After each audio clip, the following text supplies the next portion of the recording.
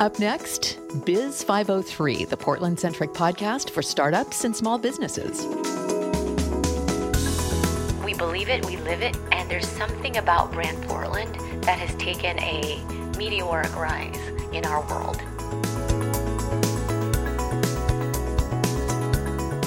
Welcome to Biz 503, the Portland Startup and Small Business podcast from Portland Radio Project. I'm Linda Weston, principal at the consulting firm Reporto. And I'm Mike Rogaway, business writer for The Oregonian. Portland has long been considered a mecca for alternative transportation, with sprawling public transportation system and years of renown as a top bicycling commuting city. However, worsening traffic and an increase in road fatalities are coming head-to-head with Portland's transportation ideals and image.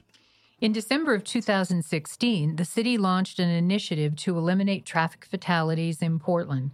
That plan, called Vision Zero, focuses on street design, education, and enforcement to make it safer to get around in Portland. Today on Biz 503, we're looking at the intersection where those transportation goals, partnerships, and small businesses come together. Joining us for that conversation today are three transportation experts. We have John Brady, he's the Communications Director for the Portland Bureau of Transportation. Thank you. Good to be here. Elliot Noose covers growth for the Oregonian. Hi, thanks for having me. And we have Roman Bonilla. He's the Communications Director for the Street Trust, an alternative transportation advocacy organization.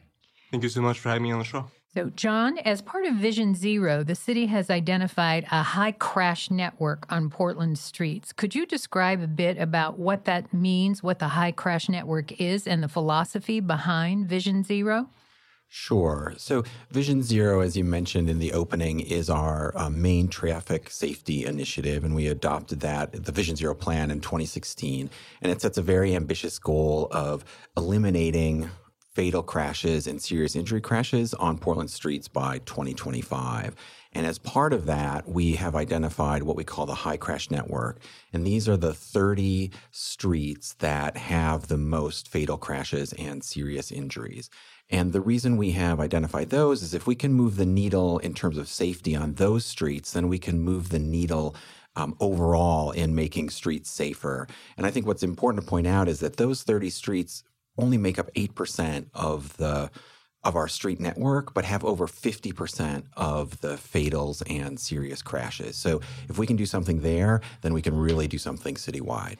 Could you clarify me when you talk about fatal crashes? Are you talking vehicle to vehicle or vehicle to bicycle and pedestrian, all of those? That's a great question. No, it's all fatal crashes. Okay. So vehicle to vehicle, involving pedestrians, involving people who are biking. So do fewer car trips and alternative forms of transportation like car sharing or bicycling figure into Vision Zero's plan? Yes, in the sense that what we have found is that when you can make streets safer and more inviting for pedestrians and people who are biking, that makes the street safer for all users. And so, when we go and improve a street, we will improve the crossings, we'll improve the bike lanes. And of course, if we can reduce the number of car trips, reduce the traffic volumes on some of these busy streets, then that can also have a safety impact. Speaking of traffic volumes, Elliot, you wrote recently in The Oregonian that traffic is getting worse in the city, and I think we all experienced that. And the underlying reason has a lot to do with the city's improving economic fortunes. Can you describe the relationship there? Yeah, well, it's pretty straightforward in that, when you have an economy on the rise, you have more people working, and that means more people are commuting one way or another. You have not only people who were previously unemployed now going to work, but you have people moving here for jobs that have been newly created. Meanwhile, we're in a period where gas is cheap and cars are cheap. So you have a lot of people who are choosing to commute alone in a car, and they're doing so on more or less the same roads as they were 10, 20 years ago. In the recovery from the recession, as the economy has improved, transit ridership has been more or less flat. Telecommuting hasn't really taken off in a way that people thought it would. And so there are more people driving. And when you have more money sort of floating around in the economy, that means people are buying more things. And that means not only are they making trips in some cases to do that, but there are more trucks and delivering goods. And at the same time, and this is a question for both Elliot and John, I believe traffic fatalities were up last year. Is that right? That's right. So we had 45 traffic fatalities. That was increase over the year previous. Yeah, and again, I think, the higher the more cars on the road, the greater the chances that there are going to be crashes. Do either of you know, has there been any work done to determine to what degree the rise in fatalities corresponds to the rise in traffic volumes, if they're moving in tandem, or if their fatalities are rising more rapidly or less rapidly than road miles? So that's a good question. I'm not aware of any research on that. I'm sure there is. What we know is when we look at the factors that contribute to crashes, we identify excessive speed, driver distraction, and driver impairment. If they're drinking while driving, things like that. So those are the three factors that we really look at. That's one of the reasons why, as part of our Vision Zero initiative, we really have focused on trying to lower speeds, improve the street design, and then also take initiatives to encourage people not to drive distracted and certainly not to drive impaired. Roman, I think all of us who ride regularly and ride for commuting have a story of an unfortunate encounter with a motorized vehicle. Some of us have more than one, and most of us know people who've had very serious incidents. Do people perceive biking as more dangerous than driving a car? Yeah, I think a lot of people do, but it's the key word here is perceive. Mm-hmm. Bicycling by itself is not a particularly dangerous activity for most people. And the idea is that people feel that riding a bike is more dangerous than driving, because cars are big and sturdy. They have airbags and seatbelts that give you this impression of safety, despite the fact that cars are among the most dangerous vehicles to travel in. Here's the thing. When you see it on its own, when you ride a bike, it's a lot safer than driving a car, mainly because it involves much lower speeds. And by virtue of having lower speeds, you have a lot more time to respond to potential hazards on the road. But when you look at bicycling in a city context, it's not just about the mode of transportation you've chosen, but also the people around you. And so when you're sharing the road with car and truck drivers who are driving much faster than you, you're much less likely to avoid making mistakes. And so if they fail to notice you, they run the risk of crashing into you. And without a big metal box to protect you, that can be tragic. So yes, bicycling can be perceived as very dangerous compared to cars. But the reality is more that it has to do with our policies and how we accommodate bicyclists. Got it. And other than that fear, the concern of an unfortunate encounter with a motorized vehicle, what other sorts of things inhibit people wanting to bike? Is it our weather? Is it facilities at work? Is it unfamiliarity with routes? I think a lot of these are factors, but the body of research on this question shows pretty consistently that the biggest factor is this perception of danger. And so while all the weather and so on can help, really it's about fixing this perception of danger, because even people with a real desire to bicycle or to ride their bicycle more often are held back by this perception of danger. So the best way is to reduce the danger itself, making it actually safer, and I think the perception will go from there. And that means, bike facilities like bike lanes, bike boxes, bike signals, making the roads less deadly for drivers and bicyclists and everybody else. Excellent.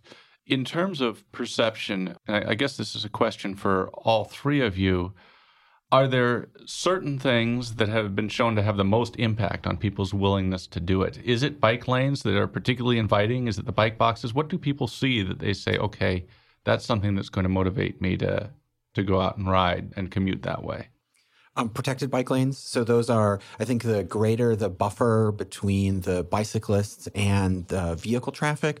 I mean, in the best case, it's a physical separation. And, there are other ways of doing it with striping and things like that. But that's one of the main things. It's one of the reasons why we have put in a new standard to make protected bike lanes the default standard for future bike lane design in the city, because we found that if we can, the more that we can do that, the greater we can increase cycling. Excellent. Well, coming next, we'll talk about the compromises involved in getting improvement projects off the ground after a short break. Support for Biz 503 comes from Premium Websites, offering website and social media marketing to startups and small businesses. For more, go to premiumwebsites.net.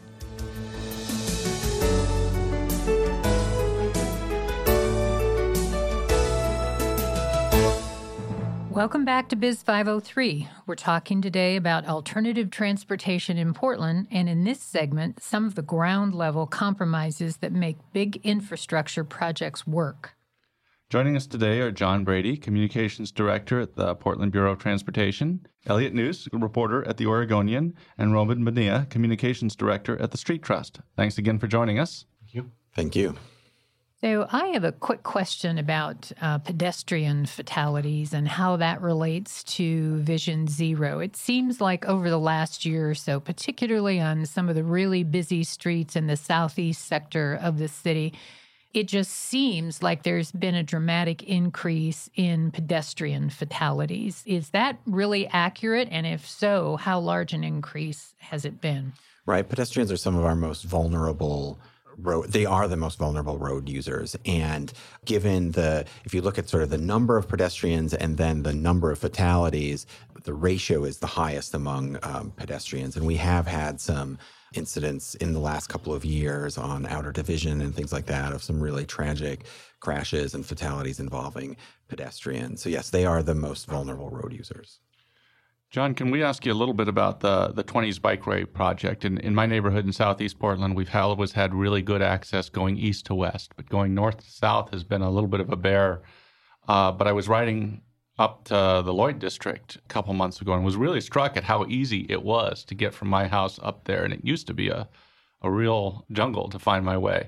So that's, I guess, the 20s Bike Project in action. Can you tell me what the genesis was for that and how it played out? Well, first of all, it's great to hear that you're using it and that you're enjoying using it. Yes. So as you mentioned, we have a very robust east-west bicycle infrastructure, bicycle network. We don't have as good of a north-south bicycle network, and our neighborhood greenways are part of our effort to make those north-south connections. And the neighborhood greenways are usually they're neighborhood streets that are close to major busy streets. So because we want to kind of mirror that network, and we design them or we add treatments to lower the speeds on those streets, lower the traffic volumes, and thus make them more inviting for walkers and bikers. And what we like to say is we want to build a bike network that invites riders from 8 to 80. I think as both Elliot and Roman pointed out, when people have that, when they feel safe, they will ride more. And neighborhood greenways are really part of that effort to both make biking safer and to make it more inviting for people. So do the summertime bikeways programs through the various neighborhoods impact people's desire and sort of expose them to alternative routes? Has that been successful in that way? That's the idea. If you look at the programs like Sunday Parkways in other cities, they tend to be on the major thoroughfares in those other cities. In Portland, we do it slightly differently. We actually have them on these neighborhood greenways, on neighborhood streets, because what we want to demonstrate to people on a Sunday is like that it's actually easy and safe to ride. And the idea is hopefully that will spur them to ride every day, to make, as we like to say, to make every day a Sunday Parkway. I have a question that either John or Elliot may have some insight on. I also drive a fair bit, and Google Maps likes to route me through these greenways because it knows that they're a great way to get around. And I imagine when I'm on a bike, many of the people I'm riding alongside who are in cars found their way onto a greenway because their phone told them to go there. Is there anything that can be done to route us, off those greenways when we're driving? Elliot? That is one thing that a lot of cyclists were interested in seeing on the 20s Bikeway is diverters, something that blocks that through traffic that then shunts drivers over to a main road. It makes it a little less convenient to use that route. And over time, that affects where Google sends people. So at least when this launched, there weren't a lot of diverters. And I know that some of the folks who had been following that project would have liked to see more. Yeah, that's a good point. And so we look at all of these, we evaluate these greenway projects, and we have a neighborhood greenway policy that sets maximum traffic volumes for these neighborhood greenways. And if we find out that those volumes are being exceeded, then we will think about other efforts to lower those traffic volumes. And Elliot's right, diverters are one of the ways to do that. Speed bumps can also help in that respect. And, just lowering the speed in general. The speed on neighborhood greenways is 20 miles an hour. And we've done that in places, the Clinton Greenway, for example, we added diverters because of exactly that problem of cut-through traffic. Do any of you know, does Google respond if a city or a jurisdiction calls and says, hey, your algorithms are putting people in difficult spots? Do they respond to that? John, have you ever tried to call? We have worked with them. We have conveyed that information to them. I think they're aware of it, but it's also, the algorithm is what the algorithm is. Yeah, I hear you. So I am curious, Elliot, as to when you were researching that lengthy article you did, was any of the research looking at the huge influx of new residents to Portland? We keep hearing 1,000 people a month moving to the Portland metro area. Do you uncover anything about whether most of them are looking to be bike commuters or auto commuters? When you look at the numbers, you don't see a big shift in our, what's called mode share, the way people are getting to work. Like I said, transit has been flat. So there's been some volatility among people riding bikes to and from work. It jumped a couple of years ago, then it fell last year. And a lot of those changes are within the margin of error. So it's really hard to say what's actually happening. Thank you. Roman, I'm curious, as people are designing greenways, how do they balance competing interests? How do they make sure that the interests of the people who are getting from place to place on a bike are not bumping up against neighbors who may fear traffic being routed off the greenway and onto their street? I mean, that's a question with just about any policy about public spaces, right? How are stakeholders impacted?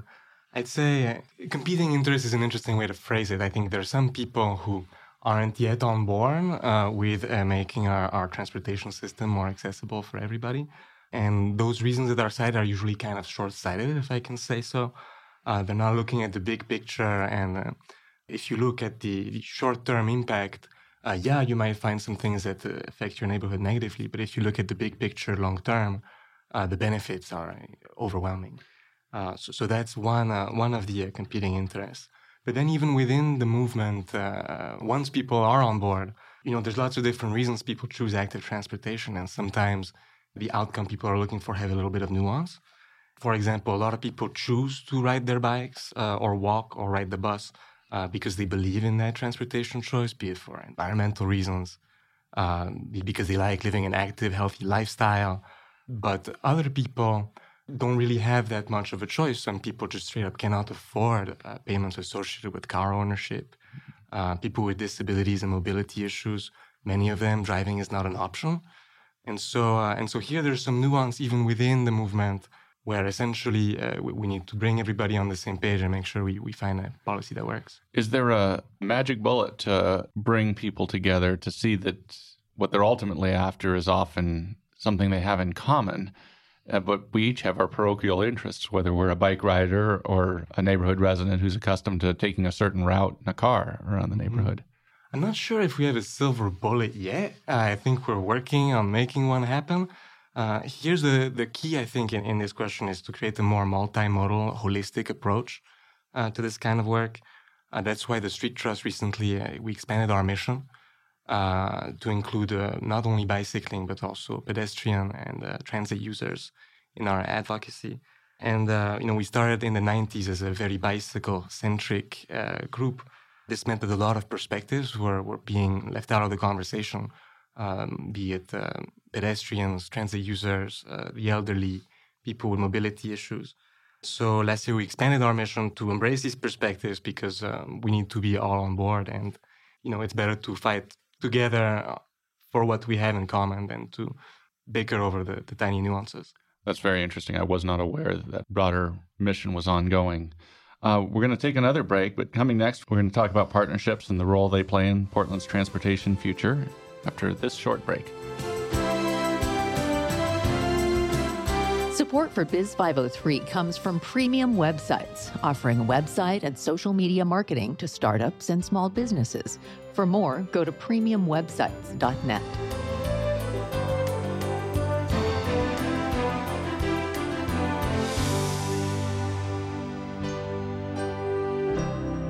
Welcome back to Biz 503. We're here with John Brady from the Portland Bureau of Transportation, Elliot Noose from the Oregonian, and Roman Bonilla from the Street Trust. Thanks to everybody for coming back with us. So, John, as promoting alternative transportation goes, what are the foundations of some of the PBOT's successful partnerships, especially with smaller businesses? Right. So we have a variety of ways in which we work with smaller businesses on this. I think one is, awareness. So I think businesses can encourage their employees to take alternatives to the single occupancy vehicle. In some of our parking districts, we have initiatives that to encourage folks, again, to take alternatives. So we just instituted, for example, the transportation wallet in the Northwest Parking District, and this bundles passes, a Biketown pass, and some other things into an affordable package. So that's an initiative that we have, for example. Say that again. That's called the transportation wallet. And do you sell that to consumers or to businesses that they get on behalf of their employees? Employees in the Northwest Parking District can purchase this, and it's subsidized by parking revenue in that district. And will that program be extended to other areas of the city as well? Is it a pilot program? So it's a pilot program in Northwest, and yes, so it would be possible to potentially expand that in other areas. And what we're looking at now is we're taking the pilot program in Northwest and thinking about extending it to other neighborhoods and business districts in the city. What's the incentive for businesses to participate in things like that, or to get transit passes or have bike facilities? Is it in the way that we used to have executive parking spaces, for example? Is that a perk that they can use to attract employees? We're seeing a huge influx of people here in Portland. We're growing. A lot of businesses are thriving. We have sort of a thriving tech sector. What we're finding, at least anecdotally, is a lot of the younger folks who are coming here are attracted to Portland's reputation as a multimodal city or as a bike-friendly, ped-friendly city. And so I think for businesses, both to point out that Portland has this very good infrastructure, but then to offer options for their employees to bicycle, whether it's bicycle parking on site, I think it's a growth idea for businesses. And then if I could say one more thing, I forgot, our bike corral program, for example, that is where we will take a car parking space and convert that. You'll see them, it's a parking space and it has 12 or so of our blue bike racks. And so we instituted this program. It's been, I think, very successful. We have businesses asking for these things, because one parking space, that's one customer. A bike corral with 12 bikes, that's 12 customers. Elliot, I think probably the partnership that people are most familiar with in Portland, because it's the most visible, particularly in the summer months, are Biketown, the bright orange bikes we have around the city. Help us evaluate how that program has gone in terms of ridership and in terms of its financials. Yeah, well, the city set up a pretty good deal for itself on this in that federal dollars paid for the bikes and the infrastructure for that. There's a private company called Motivate that runs the business and takes on a lot of the risk. One big risk was that there wouldn't be enough revenue coming in. And then another private company called Nike agreed to sponsor the whole program, and they get to put their logo on all the bikes. And of course, they become sort of this mobile billboard. From that perspective, the city has been able to just put money into marketing it and trying to increase usage. So from that point of view, they came out with a success out of the gate. As far as ridership, we have a little less than 2 years of program to work with. The overall, we're looking at 500,000 rides total, which comes out to a little less than one ride per bike per day. But you get a lot more in the summer. You saw a lot in the first summer when it was operating.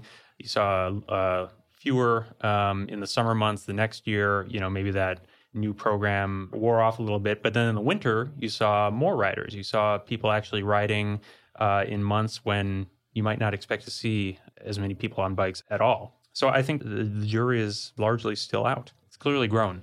Elliot and John, maybe either one of you might know this, but do we know anything about who is riding the bikes and how they're using it? Are they using it to get to the store? Are they commuting to work? Are they tourists?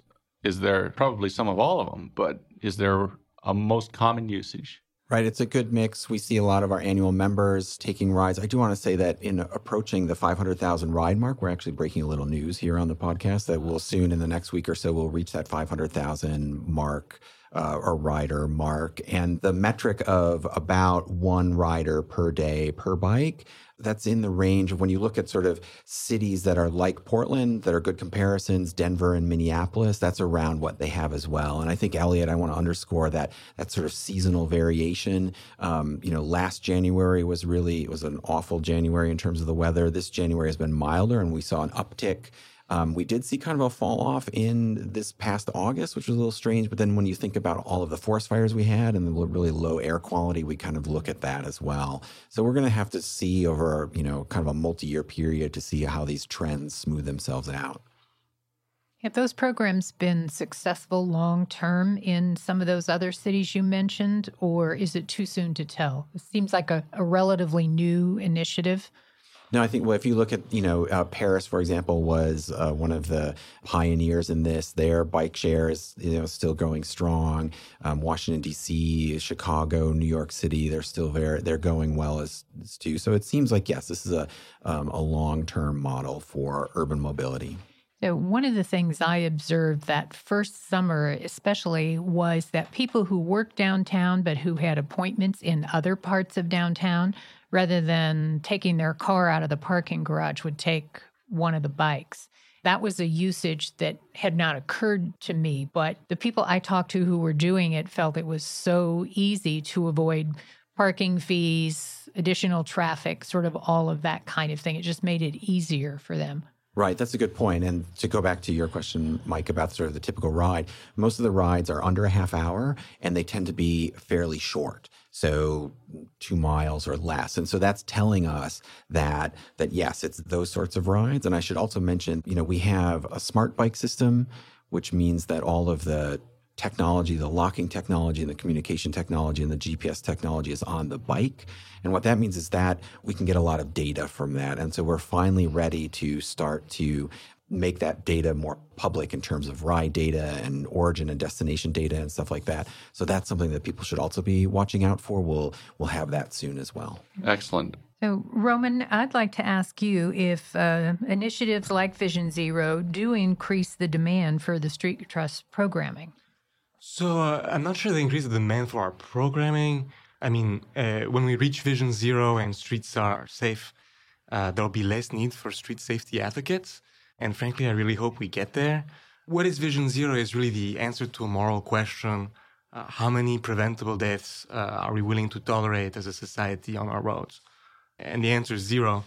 And so when we get people on board and to commit to that objective, be they local agencies or elected leaders, we then have an opportunity to hold them accountable and to assist them in delivering their promises. So in that sense, it does help raise awareness and bring the issue forward. Okay, thank you. Could you tell us real quickly about the Bike More Challenge and what are its short and long-term goals? Sure. So the Bike More Challenge is a really exciting month-long event we host each year to encourage people to get on the saddle and bike more. The way it works is people get together in teams. Usually they are teaming up with coworkers and friends, and they tally up all of the miles that they rode during that month. And the teams with the most miles get to earn awesome prizes. So it's just a fun event meant to inspire people to make bicycling a bigger part of their day-to-day life. For the long-term goal, it's just bringing life to the bicycling community to inspire more people to look into it and experience it, and also bring some community into the mix. Last year was our most successful Bike More Challenge ever. We had more than 12,000 people participate, and they collectively rode more than 1.7 million miles, which is an insane number of miles. And this year's challenge is going to start on May 1st. So check it out. We're really excited. BikeMoreChallenge.com. And tell us a bit about the commuter clinics that you offer. So the commuter clinics are fun, short, little informative workshops that we get to host in different workplaces and businesses that request a session. It's essentially a short and formal class where we give people all the info that may be helpful for bicyclists or people who are interested in bicycling. It includes the basics of bike riding, the local traffic laws, how to take your bike on transit, that sort of thing, and also an opportunity to answer people's questions. So a lot of times that's in preparation for the Bike More Challenge, as people get their teams together, want to get motivated and informed. But also we find that some businesses request them just because they want their employees to be aware of their transportation options and to also be safe on the road when they do decide to ride their bikes to work. What's in it for the businesses that participate? The businesses get a lot of things out of it. Essentially, if some of their employees are already bicycling, this is just a way to support their employees' transportation choice. But also in the long term, if more people ride their bikes to work, then that frees up some parking space in front of your business. And so that's more foot traffic. That's, as John pointed out, potentially 12 times more customers per parking spot. So, and also it helps contribute to healthier, more active employees who you'd imagine would produce better work. Excellent. Well, thanks to all three of you. Now, that's all we've got time for today, so let me add my thanks to all three of you, and thanks for coming in. That's John Brady, Communications Director at the Portland Bureau of Transportation, Elliot Noose, Growth Reporter at the Oregonian, and Roman Bonilla, Communications Director at the Street Trust, an alternative transportation advocacy organization.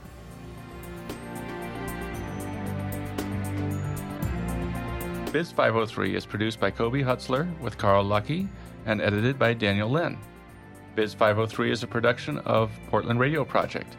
A big thank you to PRP's podcast coordinator, Nastasha Voisin. I'm Mike Rogaway. And I'm Linda Weston. Thanks for listening and have a great weekend.